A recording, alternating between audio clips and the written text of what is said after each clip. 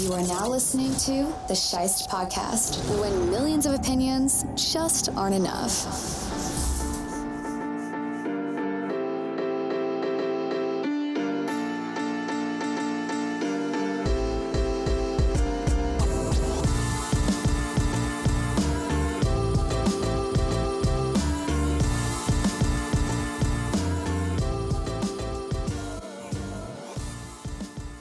The Eagles survived an early scare against the Texans, but still went on to win 29-17 on Thursday Night Football. And now, it's the Pick'em Show.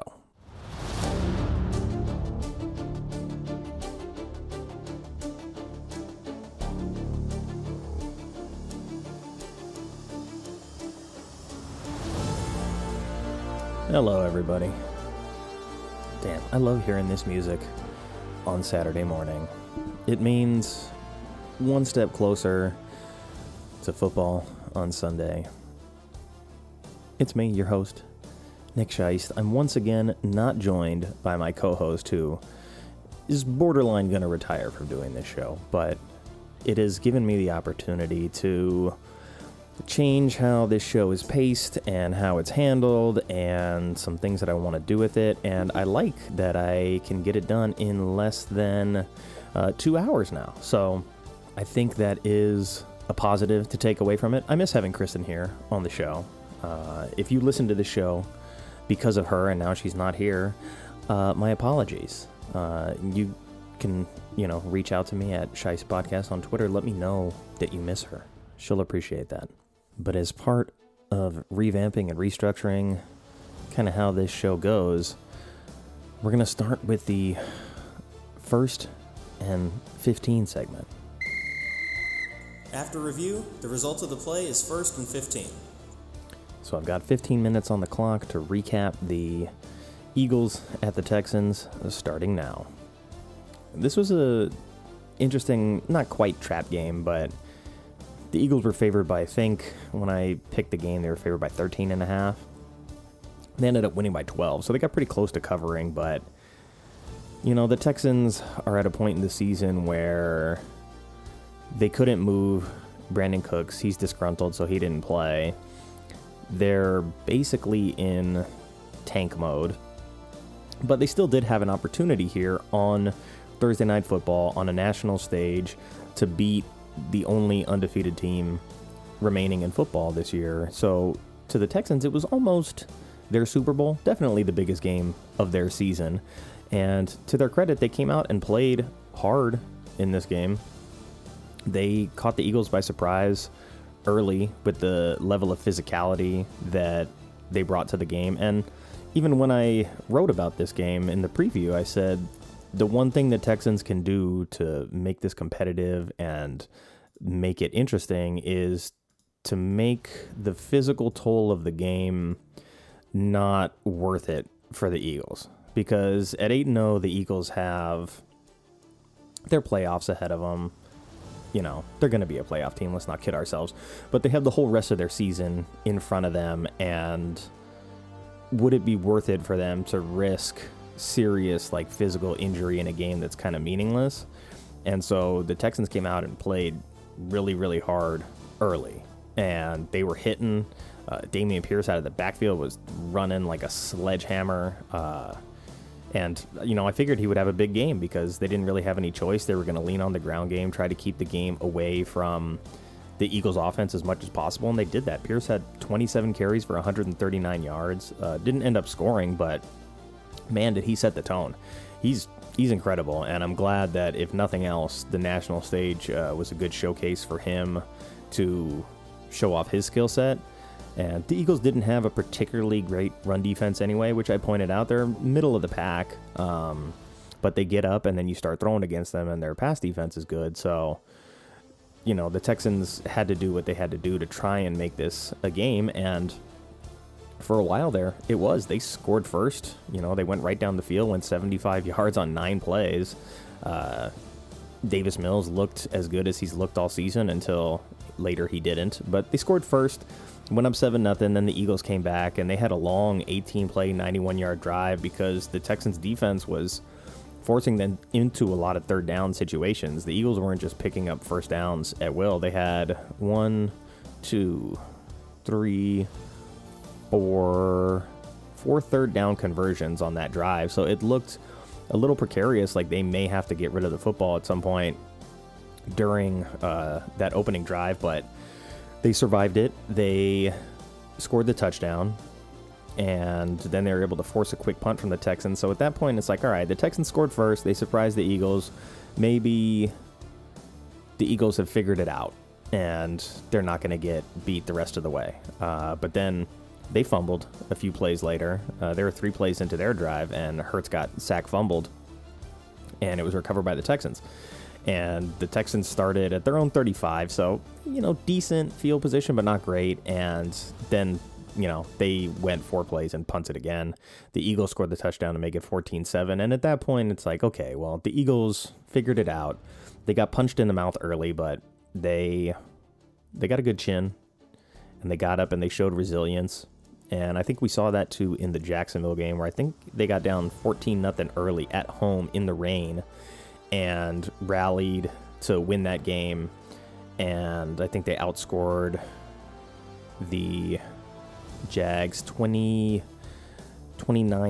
or something the rest of the way in that game. I'm not looking at it, but it was a dominant performance after those initial 14 points. And that's kind of the same thing that happened here. But once the Eagles went up, 14-7 on Gainwell's touchdown, at that point, it's like I said Gainwell would have fantasy relevance in this game. He did. I said Sanders would have a good game. He did. Felt the Eagles would win. They did. I did pick the Eagles to cover, and I did take the under at, I think it was set at 44.5 when I picked it. So, I'm just going to double check that. It was 45. So I missed the over-under push by a point and didn't get the cover out of the Eagles, but they still ended up winning by 2 scores comfortably by the end of this game. But the Texans did tie it right before the half on another nice drive where Chris Moore had a really excellent touchdown catch along the right boundary of the end zone. And they initially overturned it for some reason because of completing the catch to the ground kind of rule. And it was one of those plays where I'm like, if they really rule this not a catch, we're going back in time to when this rule first got implemented and people still just couldn't understand it. So I'm glad that they actually allowed that to stand as a touchdown, because it was a touchdown. And then the Eagles got the ball back with 37 seconds. They tried to get into field goal range, which I guess technically they did. Elliott's got a decent leg, and he just missed the 54-yarder. But they had gotten what they wanted more or less out of that drive, trying to get that field goal, because they were going to get the ball back to start the third quarter. So it was like if they could go 2 for 1 there, going into the locker room, make it 17-14, get the ball back, score, that would have been best case scenario for them. But they did get the ball back, and they went 3 and out. So this game's still tied at 14. The Texans are still hanging in there, still making it an inequitable game for the Eagles at that point. And, part of me looking at this being maybe a little bit of a trap game was not that I didn't think the Eagles were the better team, or I didn't think that they were going to win. I figured they were going to win. But the one way that the Texans were going to be able to win this game was the Eagles overlooking them and the Texans playing their best game of the season. I think both of those things kind of happened. But the Eagles' defense is pretty good too, and they forced a 3 and out right back from the Texans. But the Texans' defense came up and forced a 3 and out back the other way.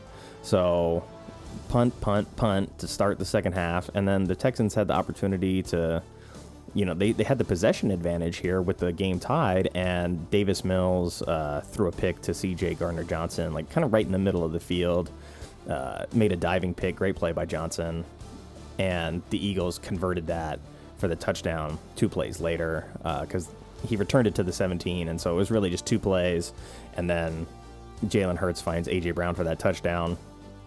And at that point, 21-14 is kind of like the straw that broke the camel's back, because the Texans had just had opportunities to get out ahead of a good team, and they weren't able to do it. And when you give a good team a lot of opportunities, eventually they're going to cash in on those. And so they got the pick, they got the touchdown, they take the lead, and once they took it, they never relinquished it. So, I mean, credit to the Texans. They made it 21-17 with the field goal drive on the following possession.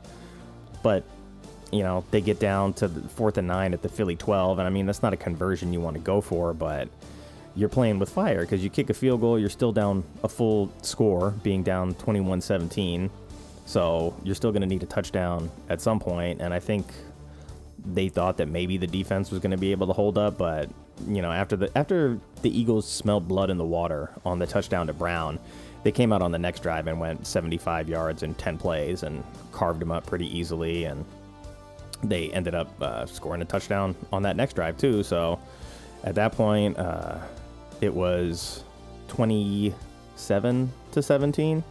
I'm not 100% sure why, but the Eagles decided to go for 2 and they got it, so they made it 29-17.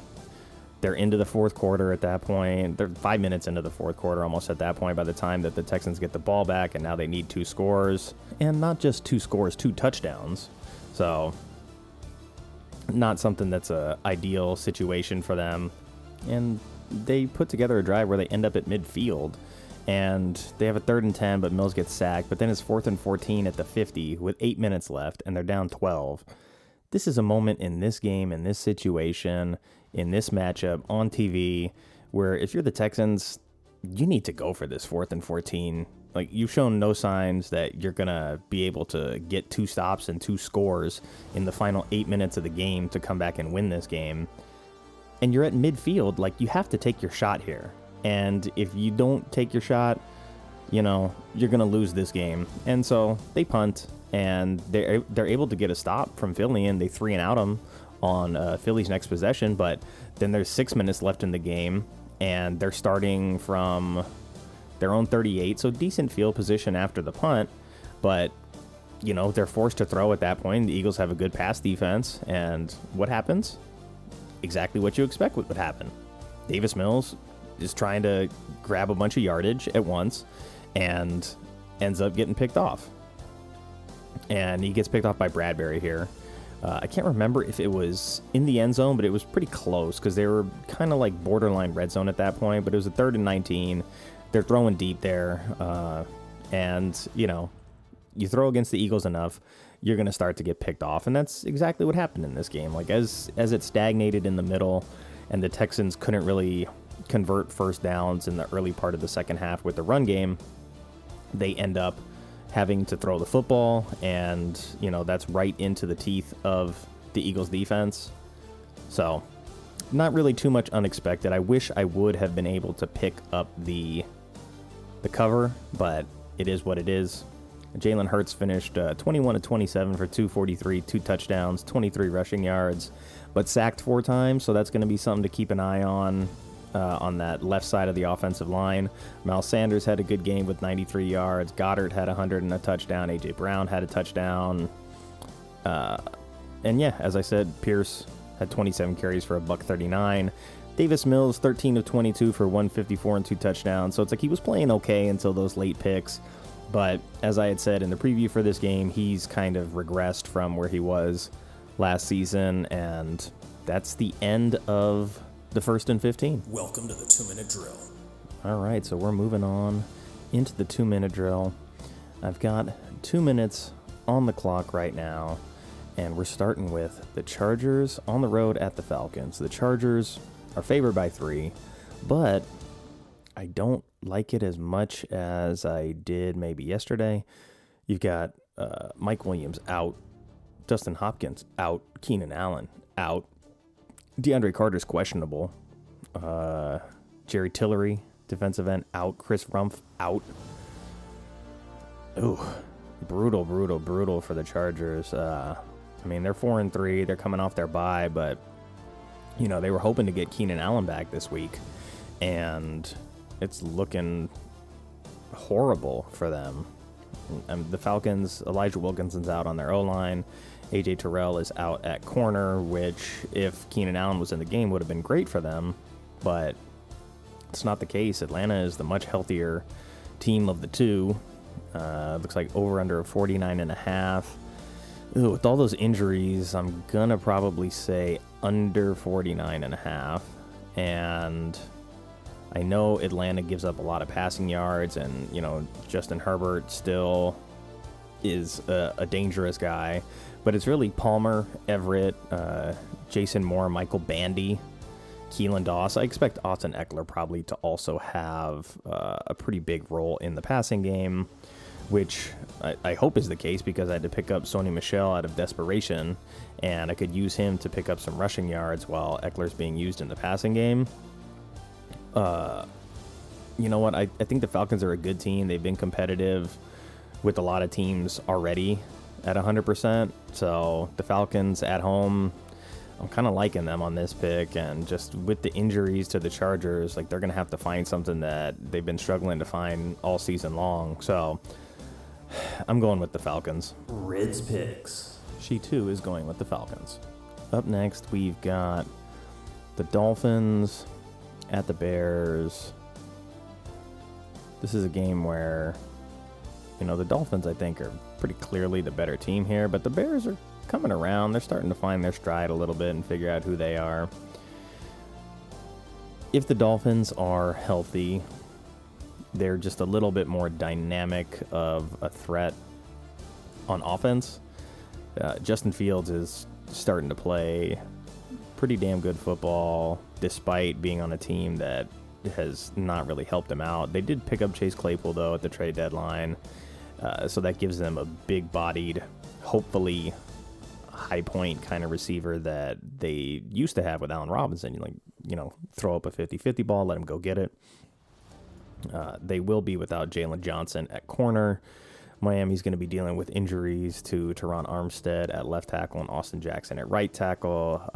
Jalen Phillips at linebacker is questionable. Eric Rowe questionable.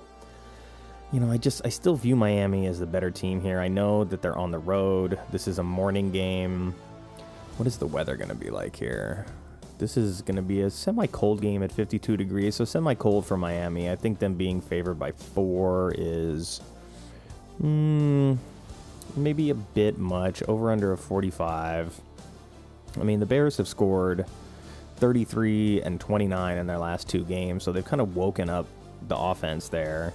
And Miami, they didn't score that much against Pittsburgh, but it was the first game back for Tua, and he was dealing with his injury question, so they put up 31 last week against a bad defense, and this is a Bears defense that just gave up 50 points, so I think I'm happy to take the over at 45 and watch these teams shoot it out with their athletes.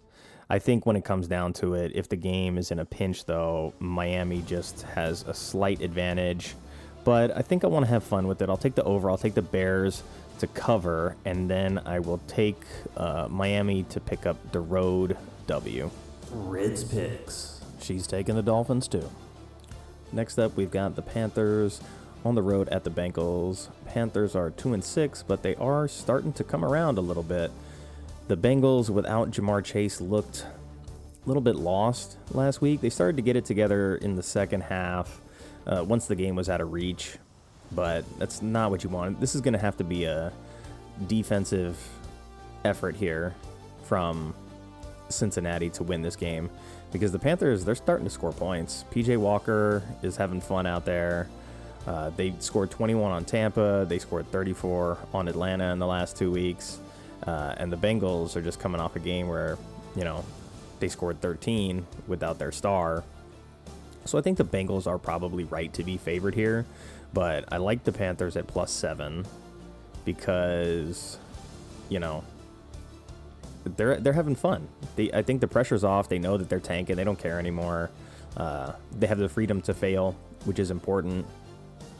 And if both of these teams can score, I'll take over at 42.5. We'll have fun with that. So I'll take the Bengals to win a game that they need to win, because they need to show everybody that without Chase, they can still compete. And if he's gone and they just can't win without him, then that says they're not that good of a football team.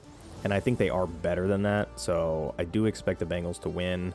We'll go over 42.5. And yeah, Panthers +7 sounds fun. Chuba Hubbard's out, but Donta Foreman is going to play, so I don't think it's going to be that big of a step back for them anyway.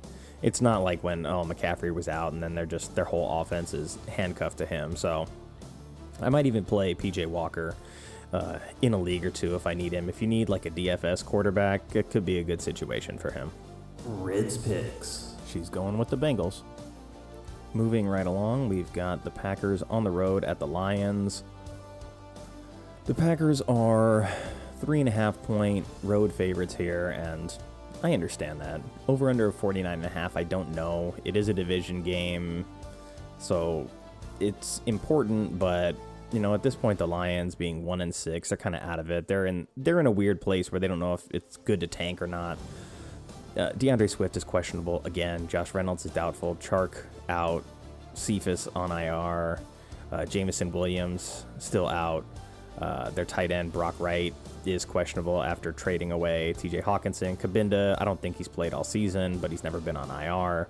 Taylor Decker, questionable. Charles Harris, questionable. So it's really Goff, maybe Jamal Williams, ARSB, and Khalif Raymond. And that's what they got to go with. So, I mean, that ain't good. The Packers are not the healthiest team. Lazard is questionable, and I think he came back to practice today, though. But Bakhtiari and Jenkins still questionable. Didn't help them last week, although sacks were not their issue. Preston Smith questionable. Devondre Campbell questionable. So, not great at linebacker, injury-wise. So, it's going to come down to Swift. I mean, the Lions go as Swift goes. But at 1-6, I think they probably compete just because it's a division game. But this is a game that the Packers need to win desperately. The Lions at 1-6 don't need to win. But if they can scare the Packers, that's probably good enough. Over under 49.5. I'm going to say under, because I don't really fear either of these offenses, but Packers 3.5 is fine with me. Rids Picks. Rids is taking the Lions. Next up, we've got the Colts on the road at the Patriots. Colts are 3-4-1. Patriots are 4-4.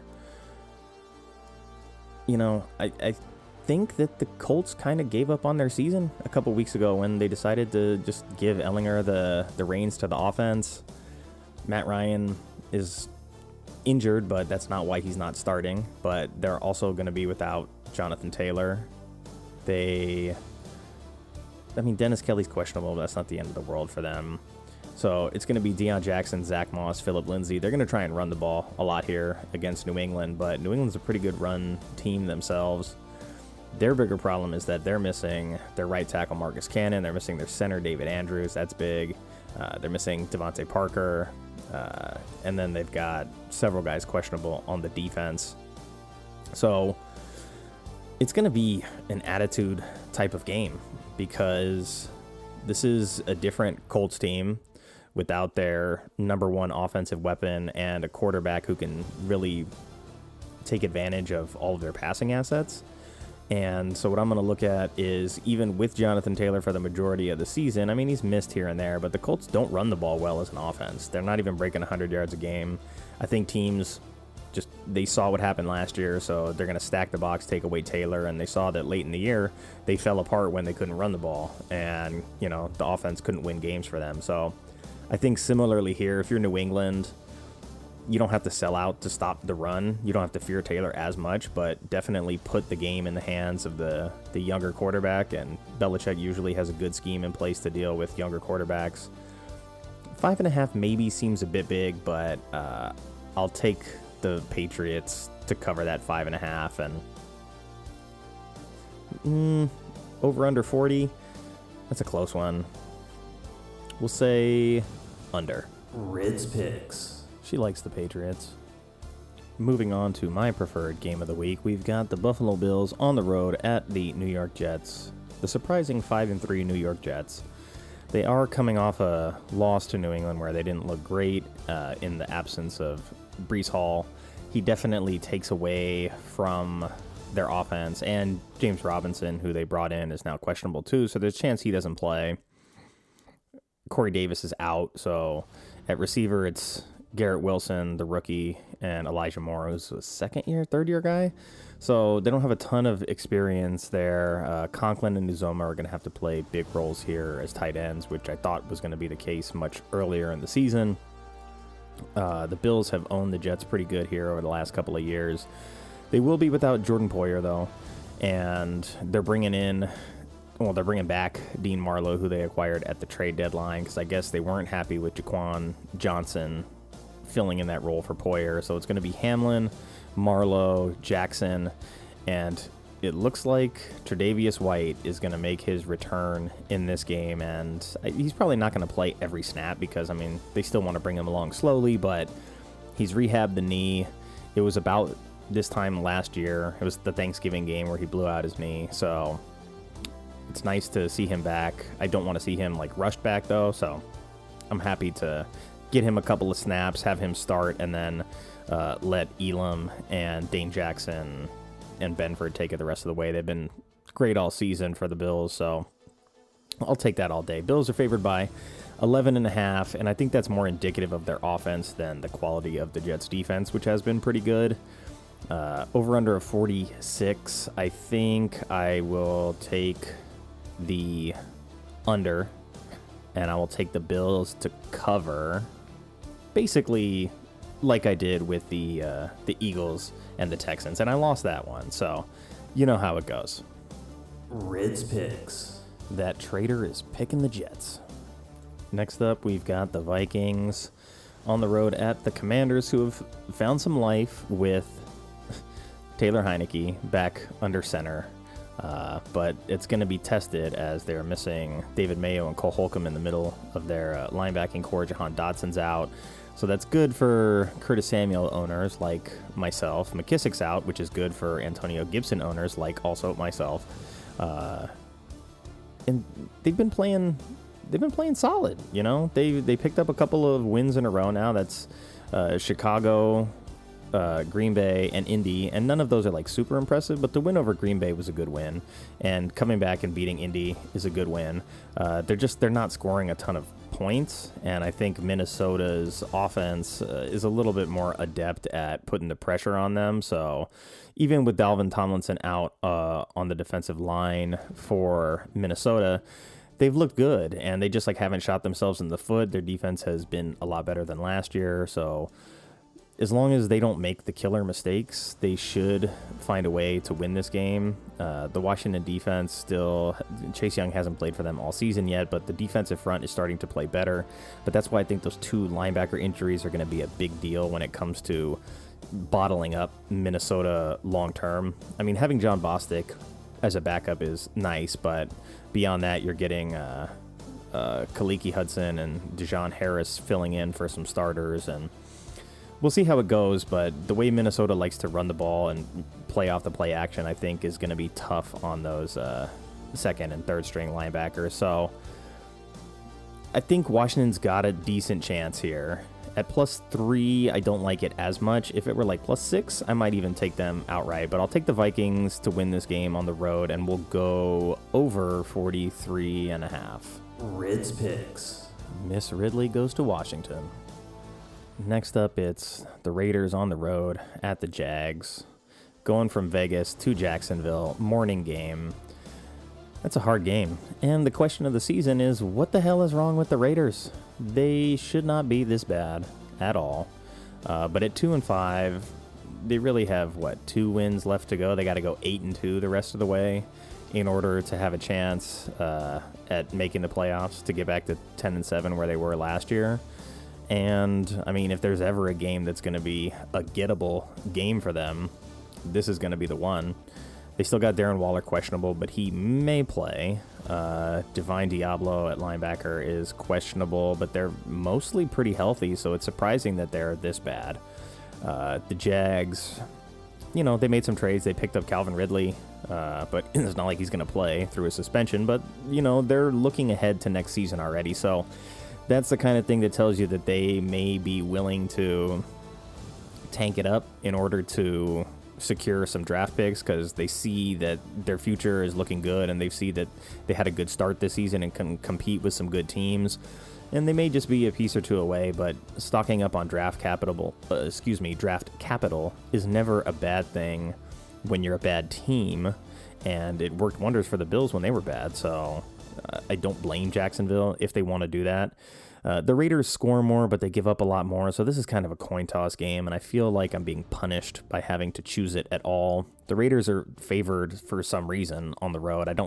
I would prefer the Jags be favored there, but Jags as underdogs is not a great pick either.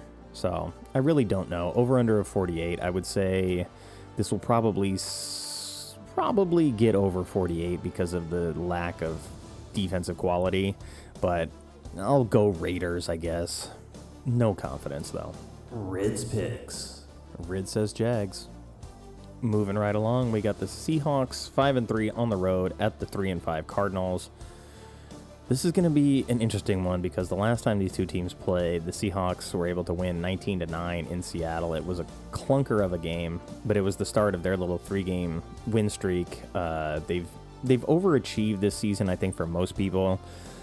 I thought they were going to be in contention for a wild card. I didn't think they were going to be in contention to win the division. And, there's still a lot of season left, but they're at a position right now where a lot of people didn't expect them to be. I thought they would be better than people thought because of the freedom of getting rid of Russell Wilson and just moving to a more team-oriented game, and that has been the case. I like Geno Smith. He hasn't made all of the killer mistakes that he made last season, so he definitely learned. Kenneth Walker stepping in has been a blessing for them, and it looks like Metcalf and Lockett are both healthy, although Goodwin is out now. The Cardinals, Connor is questionable. They did get Hopkins back, so that's going to be a difference between this game and the last game. But at left tackle, Humphreys is questionable. Left guard, Max Garcia out. Rodney Hudson out. That's a lot of pieces right in the interior that are missing, and that's not good at all. And their punter is questionable too, so they may be forced into some situations that they don't like. They're at home. It should be a game where they, when healthy, could win this game, and having Hopkins back is definitely going to be a difference maker in this game. It's not going to be 19-9 again, but with the way that the Seahawks run the ball and their surprising speed and playmaking ability on defense, I'm still going to go with the Seahawks here as 2-point underdogs on the road, and I think I'm going to go under 49. Rids picks. Rids is going with the Cardinals. Now we move on to a game that I really have no desire to pick this game, and I thought I was being punished for the Raiders and the Jags, but the Rams on the road at the Bucks. Rams are 3-4, Bucks are 3-5. Neither of these teams is good right now, to be honest. They both have talent, but neither of these are good teams. The Bucks have lost 5 of their last 6, and the Rams have lost 3 of their last 4, including losing to San Francisco by double digits twice in that span. Their only win in the last 4 is Carolina. The only win for the Bucks in their last 6 is Atlanta. And just both of these teams are not good. They don't score.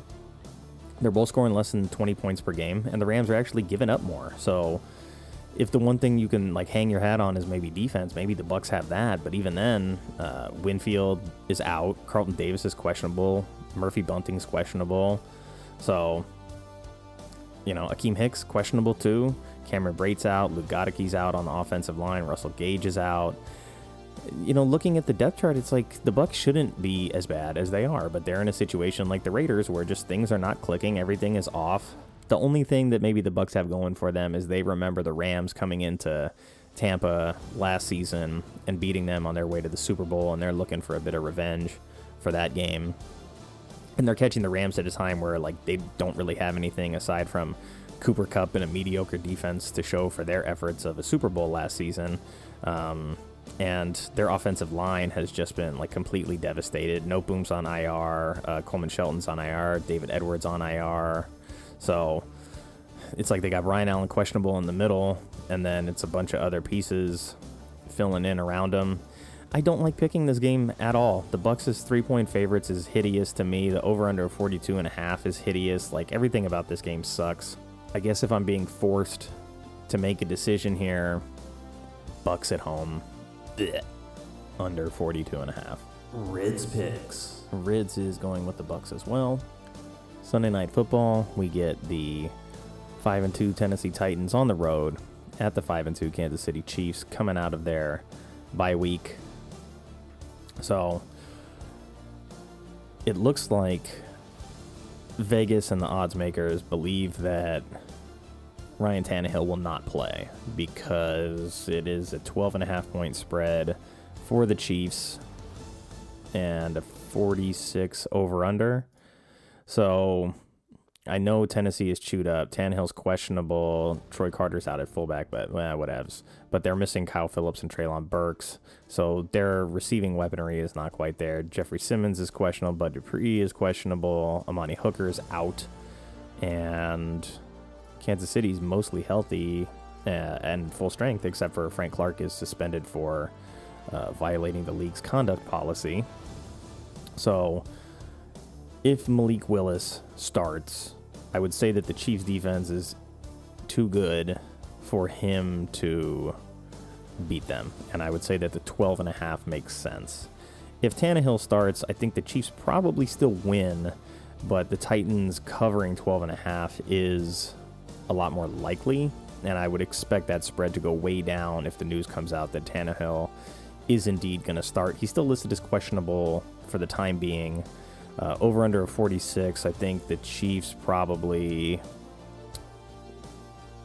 score 28, 30 something points, and the Titans are going to struggle without anything other than Henry, because the Chiefs will find a way. And like the Titans, have played well in KC before, but they lost that game too. So I could see this going over 46. I could see it going under.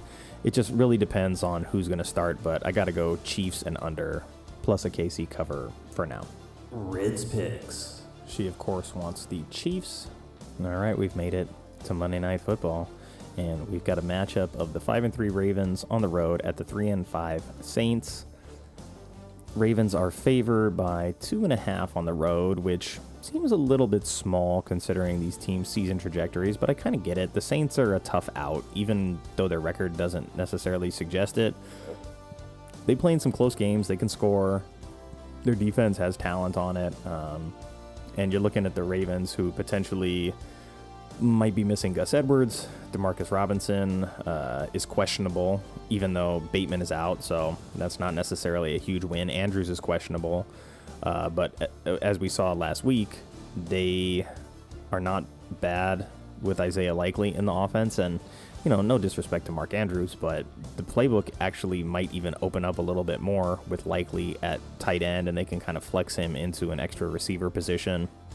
Marcus Peters questionable, but what else is new there? For the Saints, Ingram is doubtful, so he's not going to get his kind of revenge game, I guess.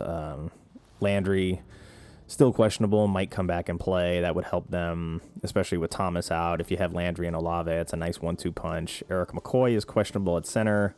David Onyemata is questionable at D-tackle, and Lattimore is questionable after I think he missed last week. So you could theoretically get Lattimore back. I think these teams are just similar in that, they both like to run the football first. They both like to utilize that passing game out of the backfield to the running back. The new video that surfaced with Kamara, though, and the incident that has been plaguing him this season, I don't know if it's going to affect this game, but if he gets suspended, they definitely lose. And I don't know if the ruling is going to come down. They've managed to avoid the suspension this season, but the video just got released of what happened, so there's going to be pressure to make him not play this game. And right now, he's not listed as suspended or anything, but I could see a situation where that pops up.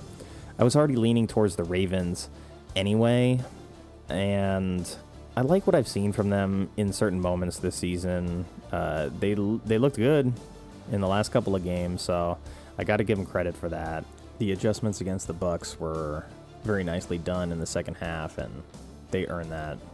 But credit to the Saints, too, for shutting out the Raiders last week in a very impressive game that I didn't think it was going to go down that way. I'll take the Ravens. I'll take over 47, though. You know, things may change by game time if a certain somebody doesn't end up playing, because it'll severely handicap the Saints. But I'll go Ravens 2.5 on the road, over 47. Rids Picks. Rids is calling for a Saints upset. And there you have it. We've reached the end of the show. We're not even at 45 minutes yet. I love it. It's much more digestible this way, I think, as the host and as the audience. If you follow along with the picks, I'm obviously 1-0 this week. I went 10-5 last week. I'm leading in both of my my pick'em leagues that I'm in. My season-long record at this point is 78-45-1. The win percentage of 63%. It's very solid, if I'm being honest. And I did something a couple weeks ago that I think I forgot to do, but I did pick Washington as my upset pick last week. And I am looking at the Falcons game as the game where you've got the Chargers heading to a different time zone in the morning, so they're going to be a little bit more jet lagged than usual. They're dealing with a ton of injuries, and the Falcons are a competitive team that they're not an easy out for most teams. They've won some games that they probably shouldn't have won. They've lost some games that were close games that they could have won. So I like the Falcons in that spot. The other game I can think of off the top of my head is Seattle against Arizona. All the injuries. It's a good spot for Seattle to win, but with Arizona being at home, with getting Hopkins back, for me it's a bigger question. So keep that on the back burner. Maybe even the Jags beat the Raiders because the Raiders have proven to be so bad, but I'll leave it with the Atlanta game. That'll be my upset pick of this week. And that's it. Thanks for listening to the show. I still got to go back and edit in all the sound effects, get Rids picks involved in the game, which by this point in the show you've already heard. You know her. She's doing pretty well, although she did take the Texans. She would actually be better than about half the league that I play in, but she does love a home team. So that is her only problem, is that she can't get over picking home teams. But of all the weeks I've picked, she had the best week at 12-4. She just is not consistent. So thank you so much for listening. Until next time, as always, be well, stay safe, and for Kristen, who's not here, happy Football Sunday. Thank you to everyone who took the time to listen to the episode. I still believe that word of mouth is the best way to help, so if you enjoyed it, please tell somebody. But liking, subscribing, and sharing go a long way too. This show is an extension of theshice.com, and you can contact me at info@theshice.com or at Shice Podcast on Twitter. And until next time, be well, stay safe, and go Bills.